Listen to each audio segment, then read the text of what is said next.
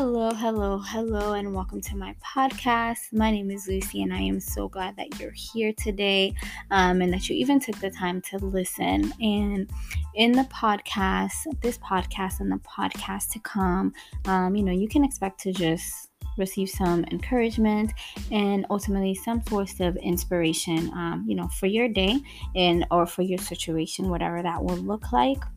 So again, thank you so much for taking this time to tune in. And I think it will only be right if I start this podcast off with just a hint of, encouragement. And I wanted to come on here to just encourage us from something that encouraged me. And it comes from the book of Jeremiah. So Jeremiah chapter 1, and in this story that I'm about to read, the Lord is speaking to the prophet Jeremiah, who is a young person, and he's commissioning him essentially into the plans that he has for him. And Jeremiah is like, no, God, I'm just a youth, like I'm just a young person. And so I'm going to start from verse 5. So again, Jeremiah 1, verse 5, it says, "Before I formed you in the womb, I knew you.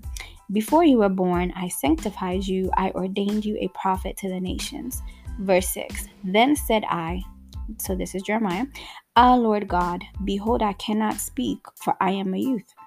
And then verse 7, "But the Lord said to me, do not say I am a youth, for you shall go to all to whom I send you, and whatever I command you, you shall speak."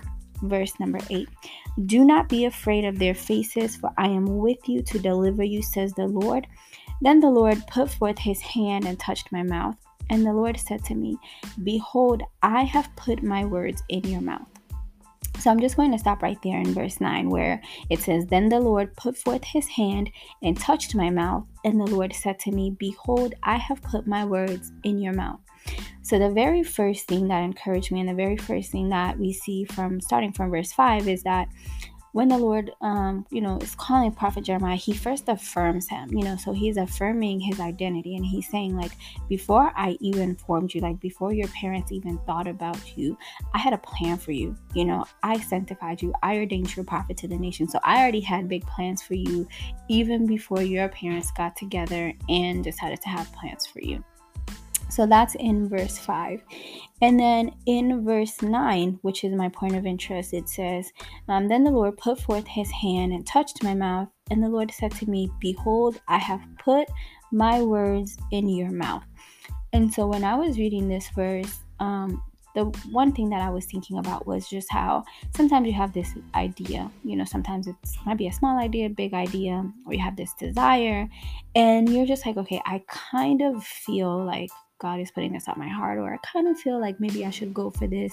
But you know what, God, I'm just going to sit here and pray for confirmation and another confirmation and another confirmation.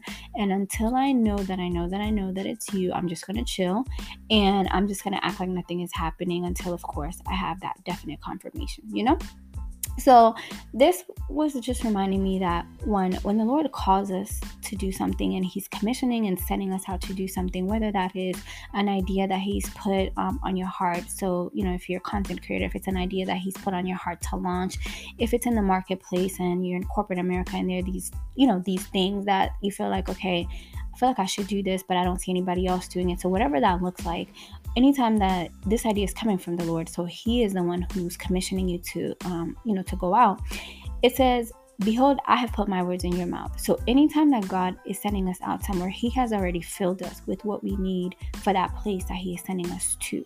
So that is what I would like to encourage you with today, is that if you are afraid and, at the back of your mind, you're like, okay, I know that God has put this down on my heart. I know that I have had this desire and this idea for years, but I don't know where to start.